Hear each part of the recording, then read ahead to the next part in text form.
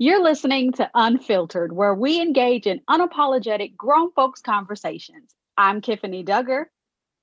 I'm Kimberly Taylor.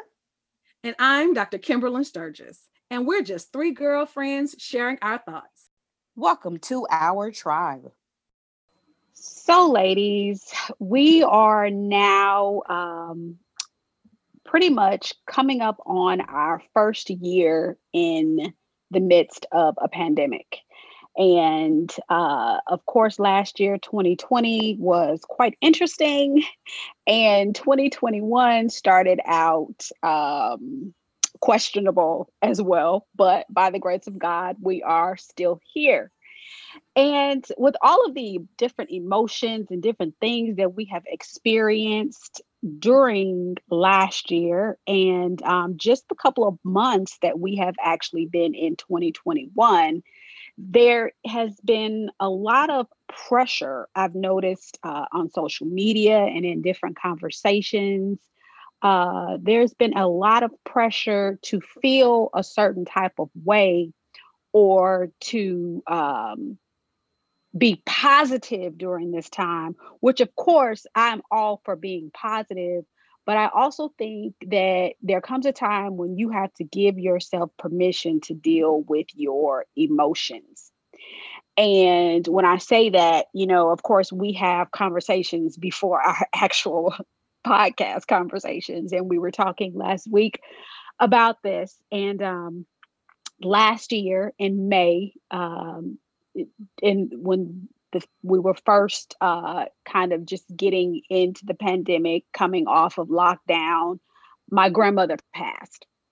And so that was a very difficult season for me. And it was hard trying to figure out how to grieve because I felt robbed in a sort of way because I was not able to have the service for her that we would have wanted to have. And so I just decided in June to give myself permission to grieve. And I decided to give myself permission to grieve in whatever way that looked like. And I make it no secret.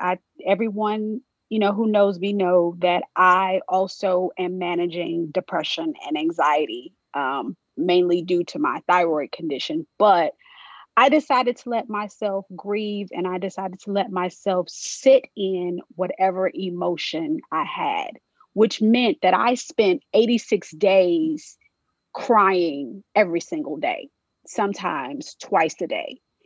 And it was a difficult period. But when I came out of those 86 days, I actually felt refreshed. And you guys and I, we were talking last week about the burden or the misconception or the pressure of having thick skin.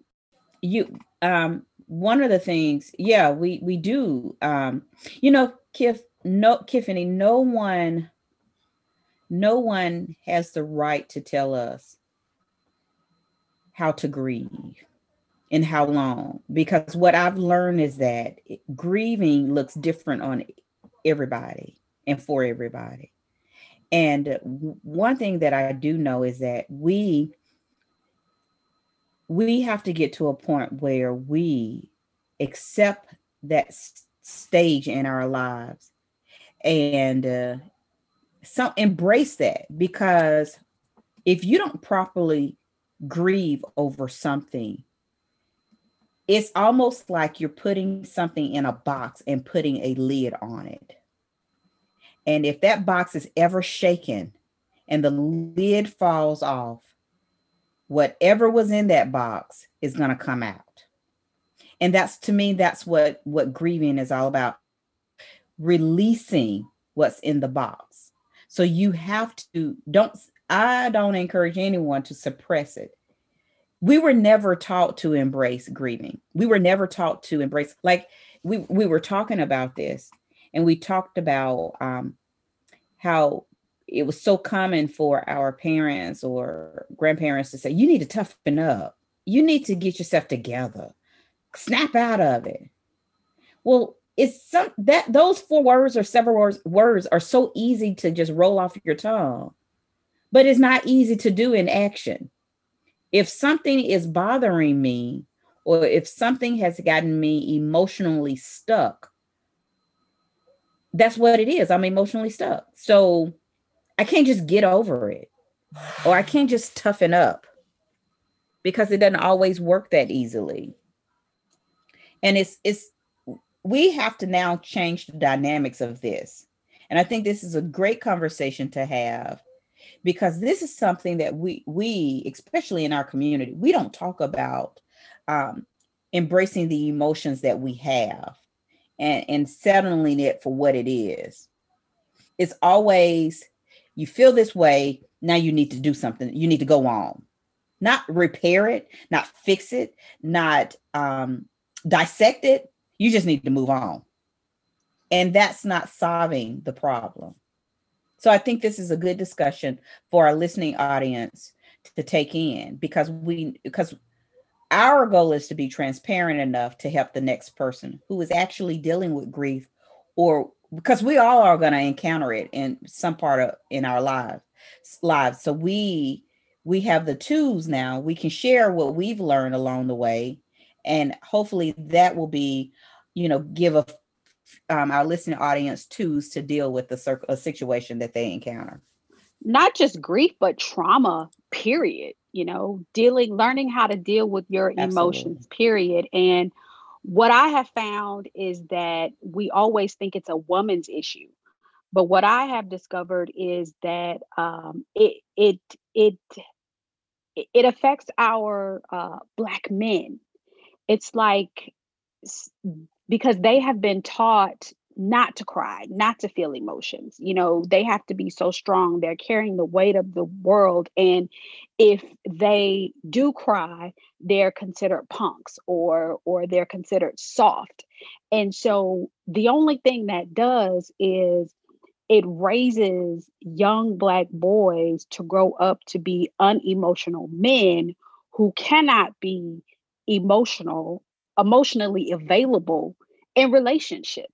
That's what I was about to say, Tiffany. It goes beyond grief. It goes to specifically dealing with, and as you previously stated, sitting in the emotion of that moment. That emotion can be sadness, that emotion can be fear, that emotion can be pain, hurt. Um, but whatever that emotion is, because that emotion can also be happiness. That emotion can also be things that are positive. But if you don't know how to deal with both, how to handle the good experiences and sit in them and appreciate them while learning from or allowing yourself to go through the full range of experiences when you're dealing with the bad experiences. It goes back to what you said, Kim Taylor. It goes to being stuck. And I really believe that there are a lot of us, especially in the African American community, who are emotionally stuck. And then think about how that plays out in our lives. Women emotionally stuck in a heartbreak, or men, and they never got over that heartbreak. And then everyone that comes after that person that triggered that trauma becomes that person. And you start layering on the next person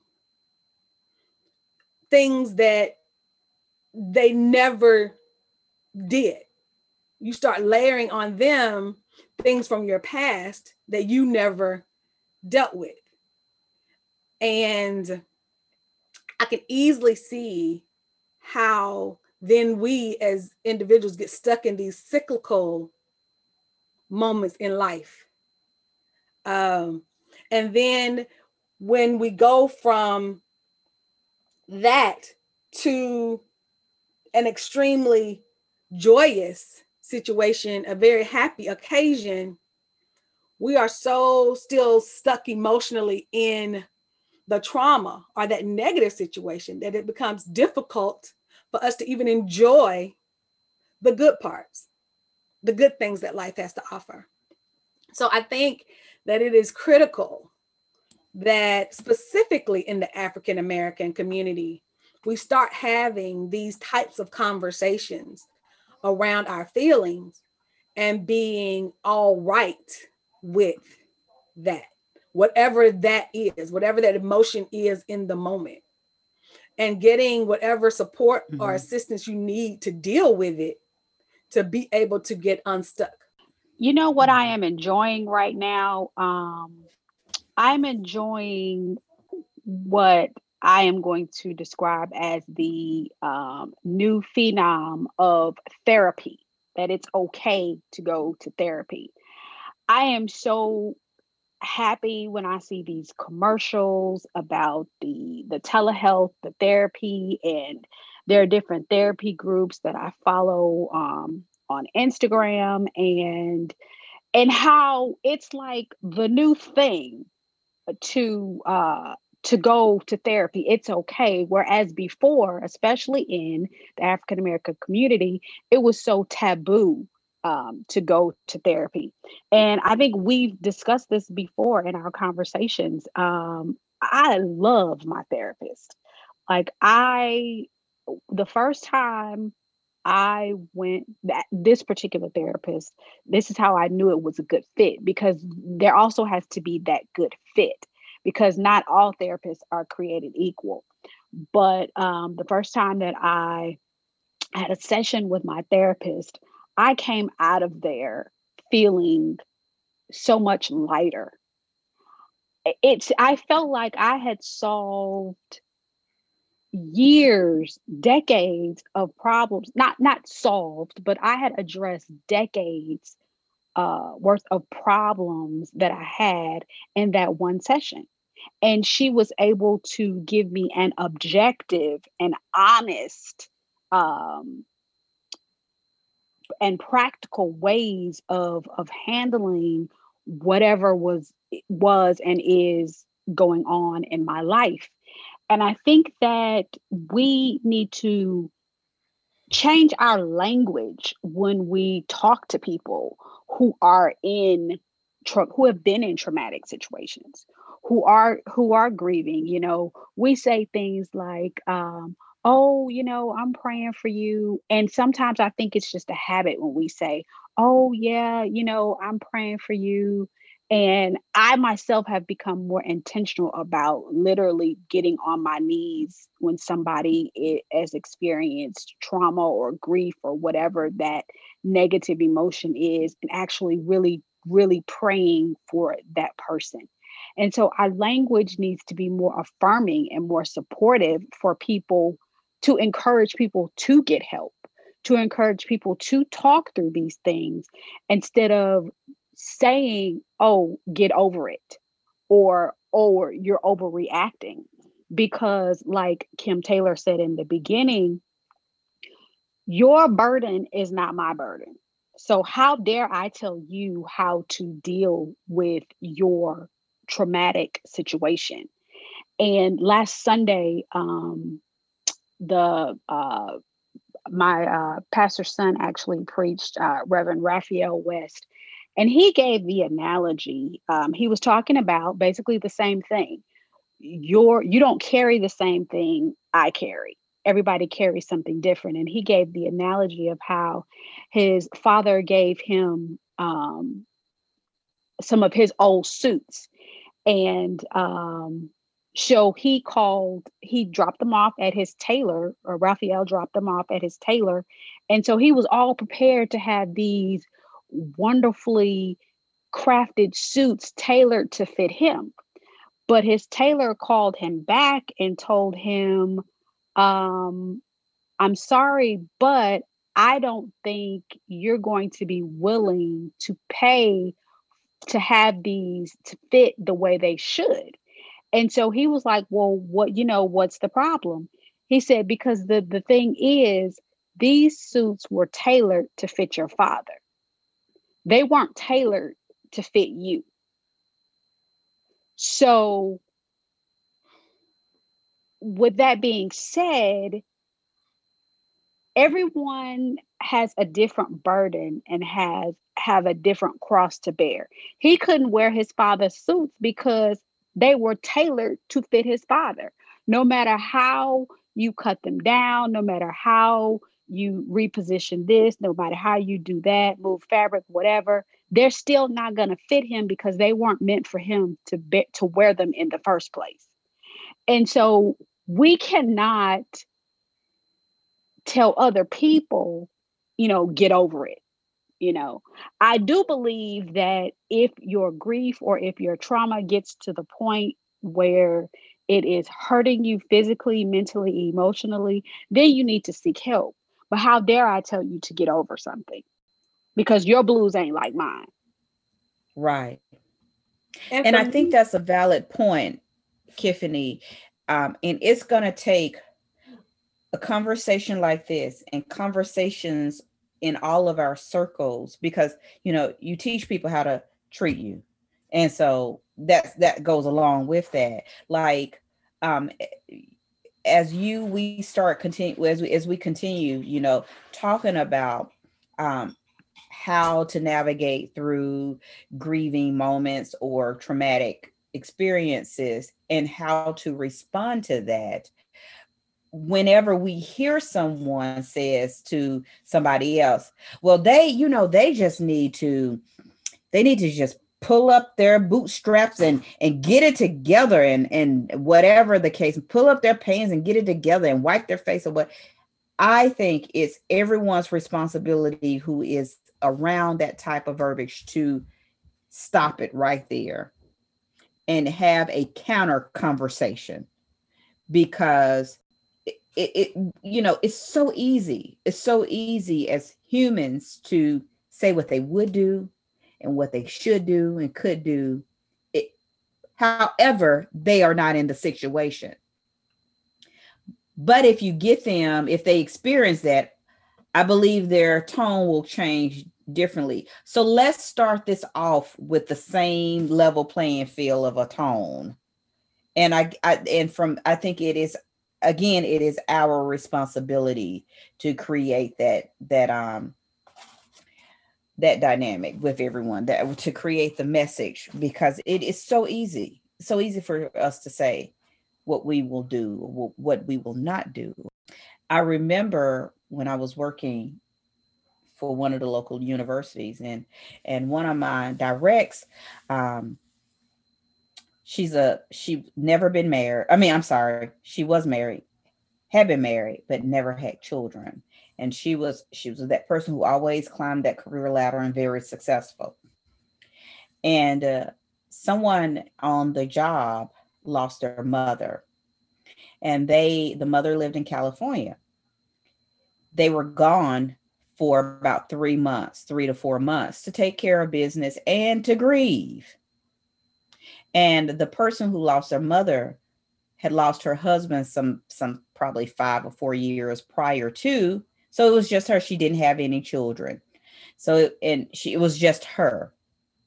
And I remember the direct supervisor saying, just in casual conversation, well, she just needs to come on back to Georgia. She need to come on back to work so there could be some sense of normalcy for her.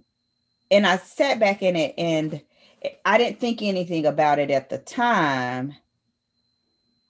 However, few days or so later, I'm thinking, now you just lost your mother, and I don't care how long you are gone, you can't bring her back. This is someone that birthed you. This is someone you grew up with, and you cannot replace that person. So there was a lengthy, there was a time of grief that may have lasted longer than what the supervisor thought. But that was her perspective. And going back to my 30-some-year-old self at that time, now I know that should not have been saturated through the air. I should not have allowed that to just marinate in the air. I should have addressed that, because some years later, the supervisor mother passed, and she retired. So again, until you are in the situation, you shouldn't say what you should do, what people should do or would do or could do. Because what I do know is that when you encounter something like that, your tone will change. And you shouldn't have to wait till you encounter something for your tone to change, to have empathy for the next person that's going through a traumatic moment or who are grieving. And even with that, Kim, I think about one of the best things that happened to me. I know this may sound sick, but when my dad passed away, and we're coming up on year 4 of that, and I feel the gulf that his passing has created in my life on a daily basis. But one thing that one of my cousins told me was, 1, it is okay not to be okay. And 2, there is no time frame to grief. Basically, what she explained was that she had lost her mom some years before. And she said, and even all these years later, there are still days it's hard for me to get up. There's still times, I want to ball up on the floor and just cry. And when you feel like that, do it. And it doesn't matter if it's a week later, a year later, 10 years later. When you feel that, allow yourself to feel that. Don't brush it aside. We all grieve differently, and there's no time frame to it. And since then, get over it has literally become a trigger for me. Even when you said it tonight in the conversation, I winced. Because how dare anyone tell anyone else how to feel about anything? And in our previous conversations, when we were talking about our emotions and our feelings, we weren't just talking about grief or trauma from any other kind of traumatic experience, heartbreak, anything along those lines.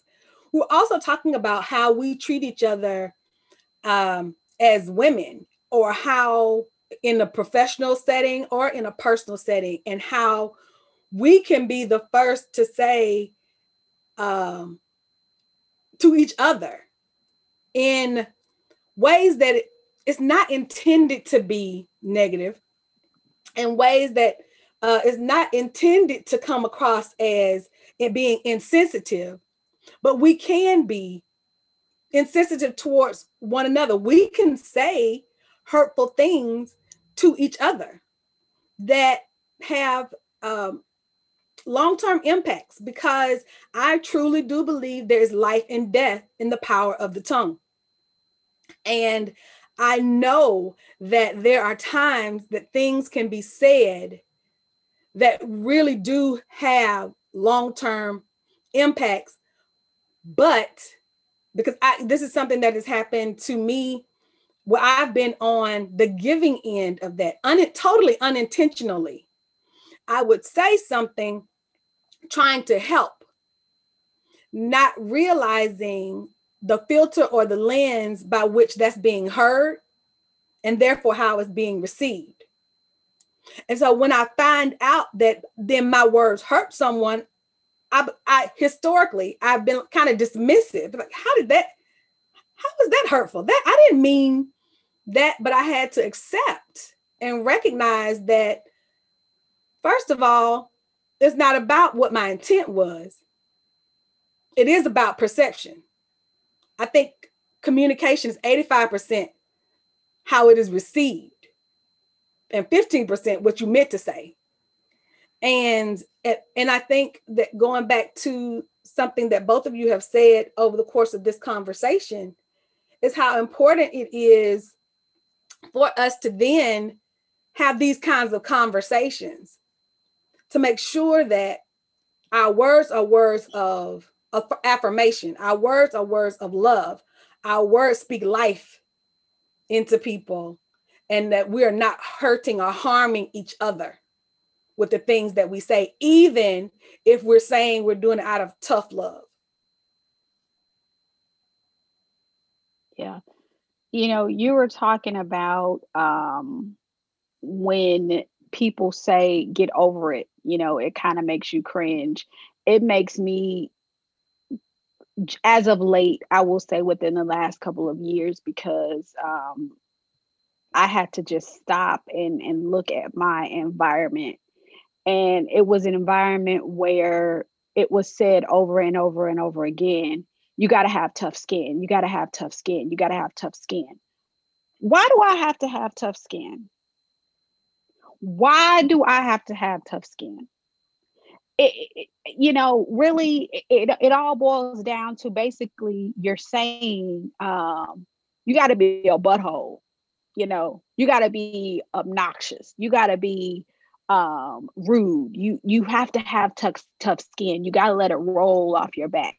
And in some instances that may be true for different situations, but you cannot go through life with this shell, because that's just what it is. It's a shell. And I shared with you guys earlier that you know, I come from a great family. I love my family, but we were raised to have thick skin. That's just how it is. You, Kim, McDonald, you've spent some time with my family. You know, if you go be around us, you have to have thick skin. And for years, I lived in that. And then I decided that I don't have to have quote unquote thick skin. What I have to have is a healthy balance. I have to be able to deal with things properly. And what that looks like is at certain points, no, I'm not going to fall apart. At certain points in my life, yes, I do need to let certain things roll off my back. But also, I need to understand that it's okay if I want to emotionally break down and cry and wail and roll out in the floor and have my moment, that it is okay and I will not be seen as weak.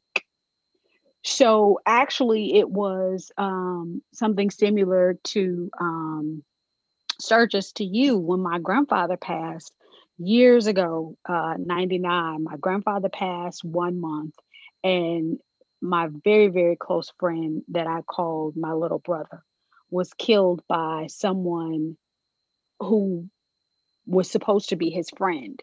It was like back to back.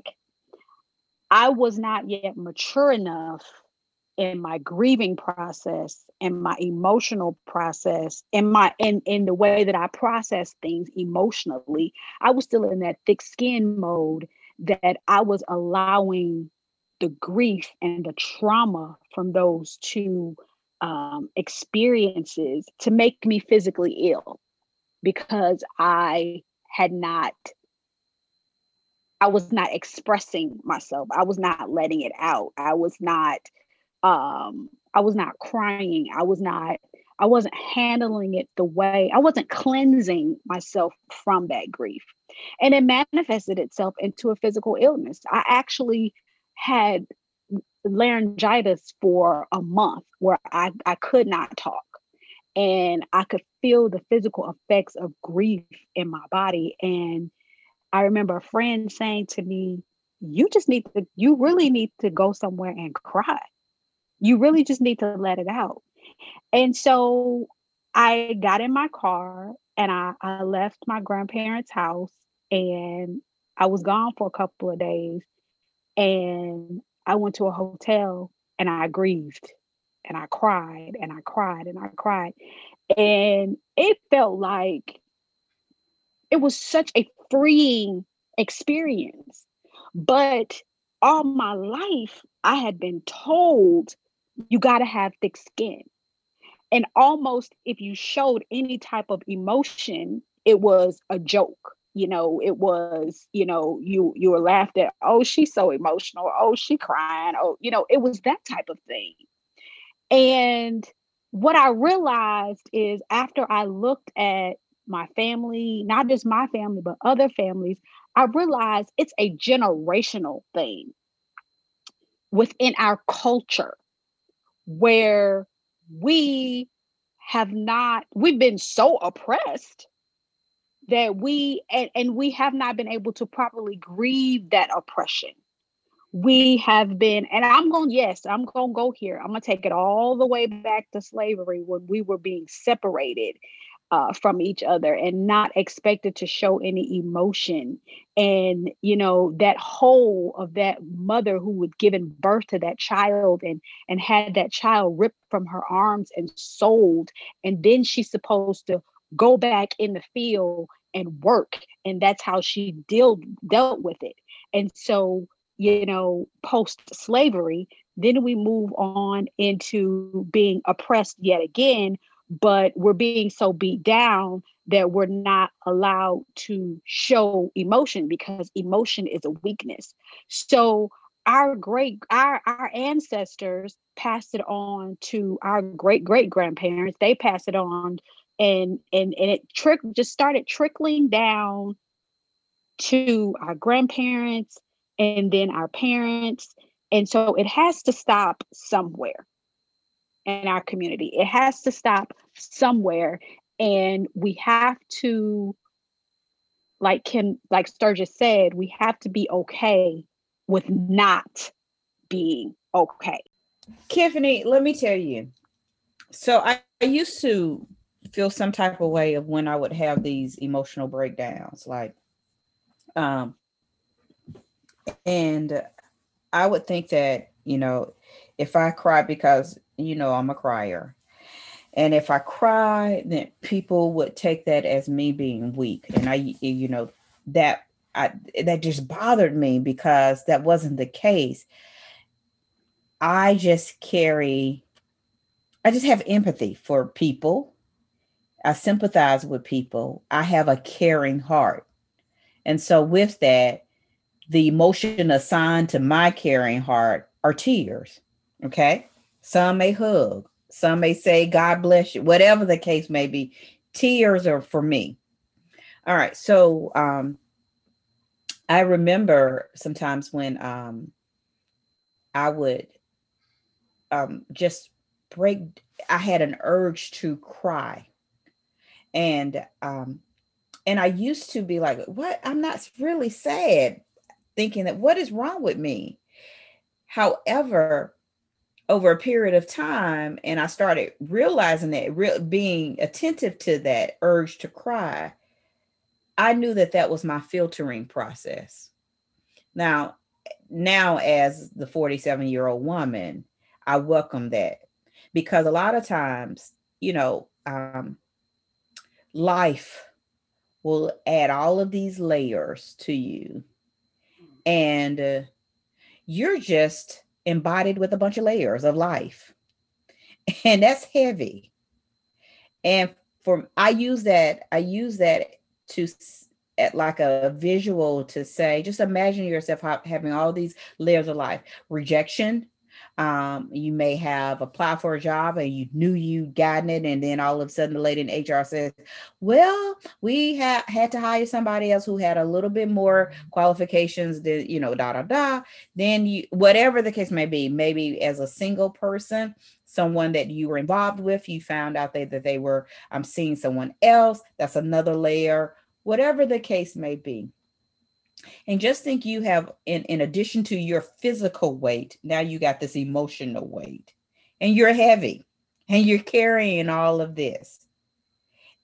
You don't have any place to release this, and you have to release it. You have to release it. It's like the bag lady scenario. So for me, when I cry, it is my opportunity to release the layers of life.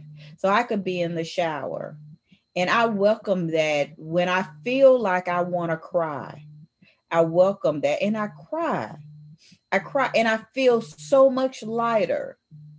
And sometimes it allows me, well, not sometimes, a lot of times it allows me clarity. It gives me clarity. Like, because when you're weighed down so much, you can't really function properly. You can't think clearly. And when I release all of that through my tears, I feel another extra breath that I can breathe. I feel another wind of momentum that allow me to move forward.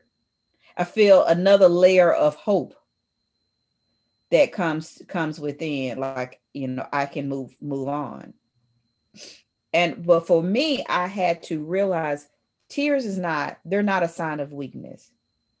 I had to realize the origin of my tears. And then once I realized that, I embraced that. And then I actively allowed the process to happen.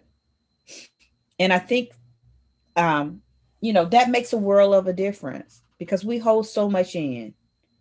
And yeah, that's been my filtering process. I have a friend that told me every once in a while, everybody needs a good lethargic cry. Mm. Just that cleansing power of shedding those tears, because it's not just the tears that you're shedding. You're also, as you just stated, Kim, shedding that emotional weight that you're carrying. And anyone who knows me knows that I hate watching shows that have any level of potential of making me cry, because I will start crying about something on TV, and then I start thinking about other things, and the next thing I know, I am doing, like, for real, the ugly cry. And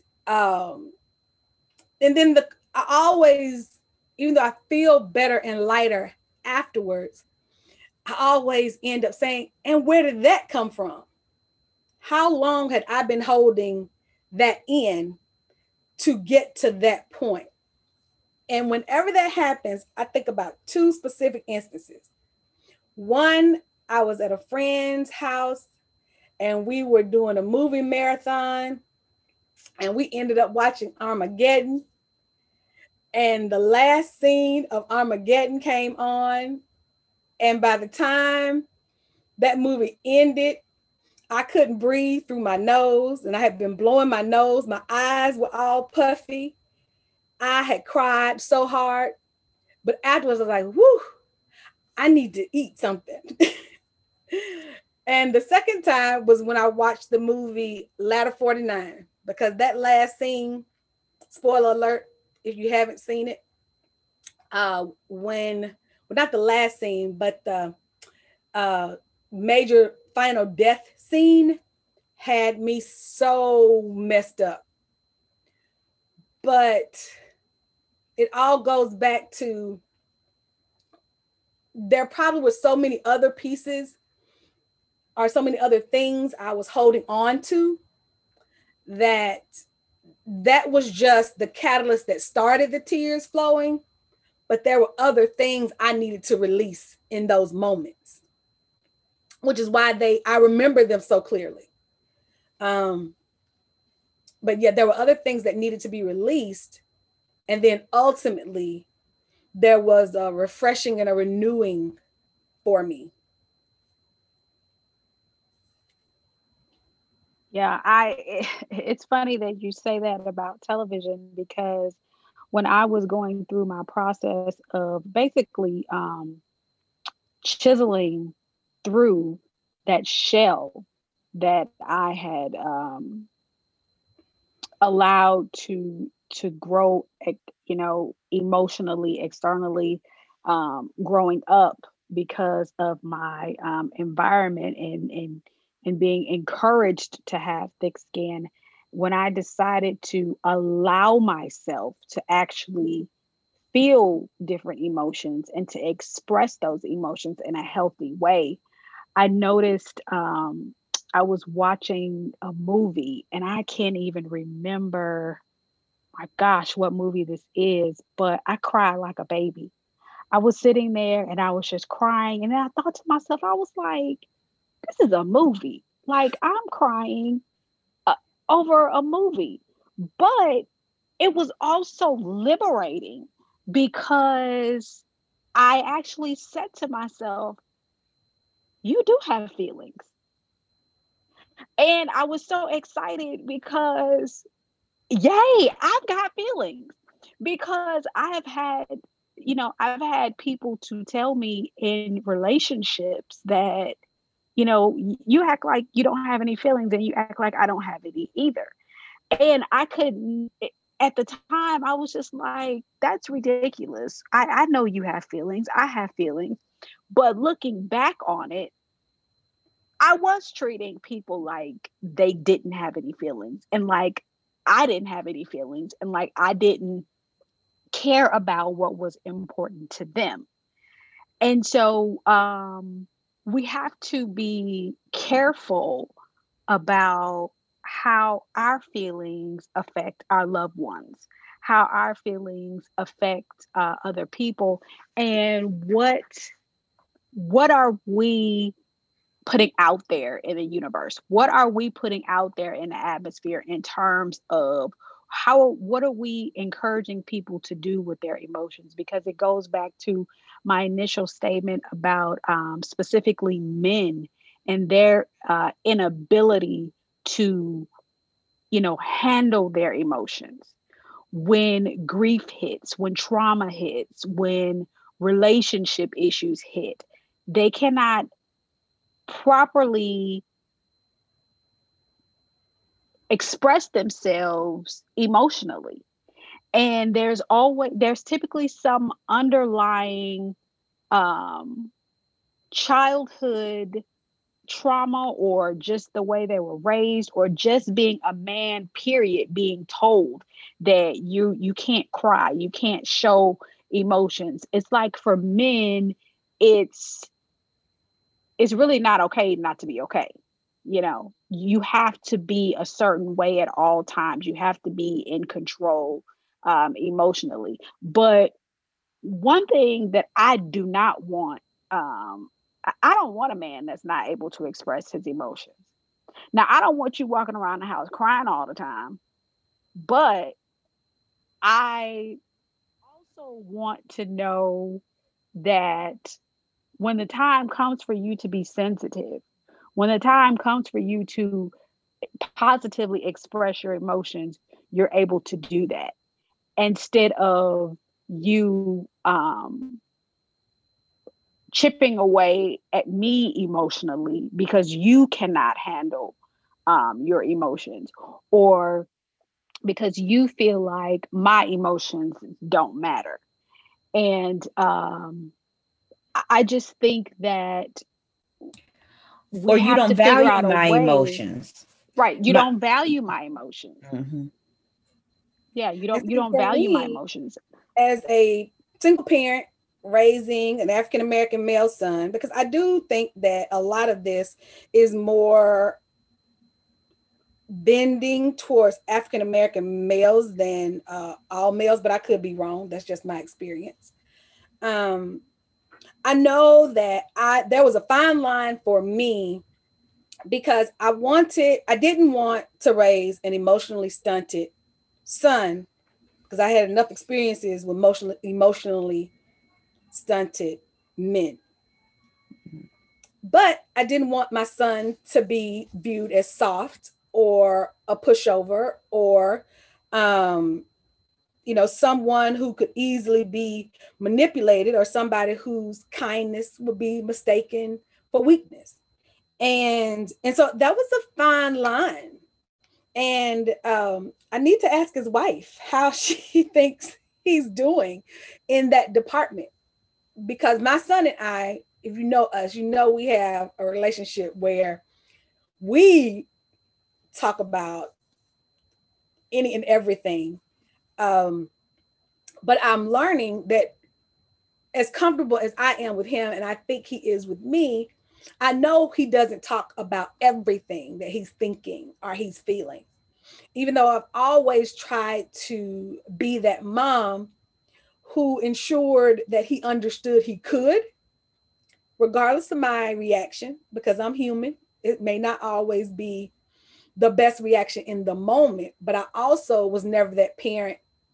Well, I wouldn't go back and either explain my original response or say that I could have handled that better, or I wish I didn't say it that way. That wasn't really what I was feeling, because I never wanted to shut him down. I wanted him to be able to speak it out. Because that's another thing we would do to children. Children should be seen and not heard. We'll shut them down. And one day my daddy said, stop that. Don't dismiss him every time he wants to speak, because you'll make him stop speaking. You need to let him share his thoughts with you. And I was like, oh, because I was raised, children are seen and not heard. And you don't talk to adults about certain things, and a child needs to stay in a child's place. And you need to, be away from the adults in an adult moment, which that was continued, but it was modified to where, no, you will not be rude and interrupt people in the middle of a conversation, and you will not be disrespectful, and you will not necessarily join an adult conversation when it is an adult conversation. But there are times, even when adults are talking, that the conversation lends itself to a younger person being able to add their thoughts in that moment. But those were all learning experiences as parents. But if we want to break those generational behaviors, we've got to stop doing the things we've been doing for generations. Mm-hmm. And that's some lessons I've learned as a parent, specifically as a parent of an African-American male, mm-hmm. and a single parent at that. Yeah. And for me, as a wife of a single child being raised by women, there is a whole nother Omega man dynamic with that. Like, with the whole man up phrase is just like to the highest level. The emotions of, first of all, I think that he automatically became a protector when we entered our relationship, because he was a protector when he was a child. So he brought that into our marriage. And with that being a protector, sometimes protectors, they just protect, but however, they may not see that there are some things that really don't need protecting. I just need you to hear this out. Or I just need you to just listen to me. And, that's one instance. And another instance is that when I said, Kiffany, you were talking about males not really understanding, or, not really taking in my emotion. I said valuing my emotions. I think a lot of times it is so innate in that person to be strong and to, not let the emotion of being afraid, the emotion of uncertainty, not knowing, the emotion of just, you know, having some type of sorrow or grief, and not showing that. I think that's so strong in men, that when they see their counterpart um, having a moment, it's almost like, one, I got to go in protective mode, and two, it's gonna be all right, Kim, or it's not that bad. And when I mean by valuing my emotion, how I'm feeling is how I'm feeling. And um, you cannot put your value on my feelings, because it never weighs out. You will never understand it. So just, you know, for one thing, I even talk about, like, in my relationship with my husband, I say, he knows when I'm having a moment, because I say I'm having a moment, and he understands that. And he knows that those words, "get over it," will never live in this house because that won't ride at all. And and so and even Zoe, she knows that mommy is having a moment. Let me be, because that's what it is. And whatever comes into that moment, me shutting down, getting quiet, me wanting to be isolated, me crying somewhere, I'm having my moment. And I say all of that to say, as we, which goes back to my original statement, show others how to treat this emotional roller coaster, how to massage this emotional roller coaster, um, how to respond. Our role is to continue to show people how to treat us during this phase, what we're going through. Mm-hmm. And I think that I have been able to do that. Now, we got some ways to go, but we've come a long way too. So I think it is, we have to continue showing people that it is showing people how we should treat one another during these times. Yeah.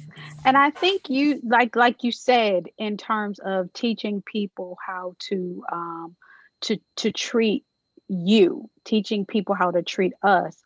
I think it's also teaching people how to treat themselves, or allowing people to understand that it's okay to express these emotions. Because I think when it goes back to, talking about men and being in relationships, or whatever type of relationship you're in, I think that it also starts with we kind of take on a little of the responsibility, because we need to let them know, hey, it's okay for you to feel this way. It's okay for you to break down. It's okay. There's no shame. There's no harm. There's no weakness in crying. There's no weakness in showing emotion. A lot of times, when dealing with grief, and when dealing with people passing away, we're talking to some uh male friends. It's like, you have to tell them, give them permission, which is, this is how we started the conversation, giving people permission and helping them understand that it is okay to grieve. It's okay for you to grieve that trauma. It's okay for you to heal from that trauma by expressing your emotions, expressing them, learning how to channel those emotions in a positive way, and expressing them in a positive, non-destructive way, and how to basically speak life to your soul, you know? And I think my concluding thought goes back to, and get therapy.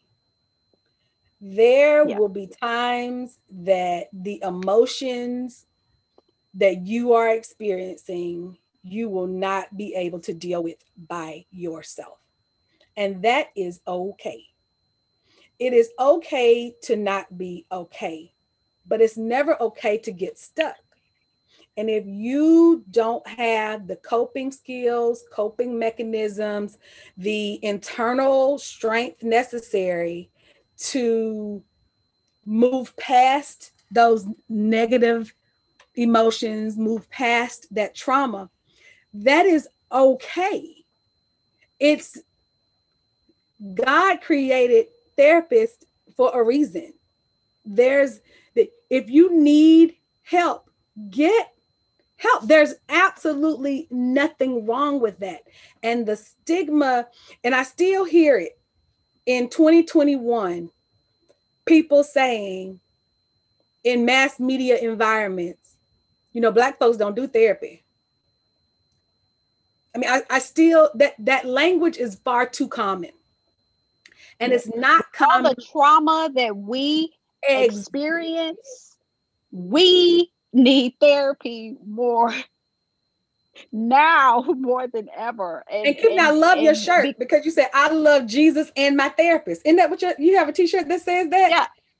I said, I love Jesus, I pray, but I still go to therapy. Yes. And that is so true, because we would have people think that God is against therapy, that he just wants us to pray to him. But when you are going through difficult times, and when you feel like you need to talk to someone, you need therapy, or you need psychiatry, you need some behavioral help, that could be the answer to your prayer. Absolutely. Because one of the reasons it took me so long to go to therapy is because I kept being told to just pray about it.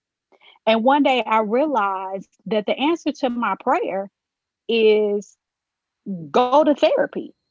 And so I needed to stop listening to those people who were telling me, girl, just pray about it. Girl, just pray about it. Number one, stop listening to them and stop telling my business. Because you know who you can share your emotions with and who you can't, who your emotions are safe with and who they're not. And so let me be clear. Going to therapy is not a sin against God. Going to therapy can only enhance your life. It can only it's a positive addition to your self-care routine. And it's not questioning your faith. It's not questioning your faith. It's not saying that you don't trust God enough to deal with it. It's saying that you trust God enough to know that he will lead you to the right person to help you in that moment. Yeah. And that's one of the reasons why I designed that shirt and why I wear it, is because, I want people to understand that also when I am encouraging you to seek God, when I'm encouraging you to stand by your faith, when I am encouraging you spiritually, understand that, I believe all these things, but I also believe in going to therapy. And there's nothing wrong with loving Jesus and praying and going to therapy, because the answer to your prayers could be therapy. So yes, ladies, we have had yet another wonderful discussion, just us thinking out loud. And what I would like to do, I think it would be helpful to have a therapist actually come on and talk about this, because right now we're in such we're going through such an emotional time. And not only are we going through the pandemic, and we just got through an inauguration. We can all breathe now because we have new leadership, and we are hopeful that things will change. But in the midst of all of this, life is still happening. Life is still happening. People are still getting sick beyond COVID. People are still passing away of natural causes. In the midst of all this other in the midst of this pandemic and everything else going on. And then um, you know, right now everything is kind of calm, but don't forget that we're still oppressed, and Black lives do matter. So that we still have to fight through that. So I think that, yeah, we need to have definitely have someone on, because this is a conversation that needs to be had. And I know I've said this before, but I am really concerned about our Black men and them being able to have an emotional outlet, and then being able to understand that they have permission to be emotional. I agree, Tiffany. I totally agree with everything that you're wrapping up with. Um, and as future fathers, future son-in-laws, um, it is we should be concerned, because my daughter will be marry someone that my prayer is he is emotionally equipped in a way that, when I say emotionally equipped, he need to be able to express his emotions in a way that's healthy, not only to him but to her and to their children. And I think it's our responsibility again, not only to continue this dialogue, but show others what this should look like. And it's okay. It's okay to have a moment. It's okay to cry. It's okay to it's okay. It's okay. Yeah. It's okay. I think that we can just all say, start giving yourself permission. Start allowing yourself to understand that it's okay not to be okay, and to learn how to positively deal with that trauma and that grief, because it is truly okay as a man, woman, boy, girl, not to be okay. But what's not okay is for you to live with the trauma, not address it, just go on, continuing to perpetuate the cycle and passing it down from generation to generation. So just give yourself permission to be emotional. Give yourself permission to say, hey, I'm not okay. And also give So, yourself ladies, permission to step back, because what you don't want to do in the moments of your trauma, in the moments of your sadness, in the moments of dealing with your emotion, is hurt someone else. So give yourself permission to remove yourself from a place and space where you may create someone else's trauma because of your inability to really be able to deal with yours. yes, very, very good point. That's actually a whole different conversation. We could start another Mm-hmm. conversation off of that. Well, ladies, Mm-hmm. once again, I Absolutely. have enjoyed our conversation, and I look forward to talking to you ladies next week. And thank you guys for listening. Have a wonderful evening.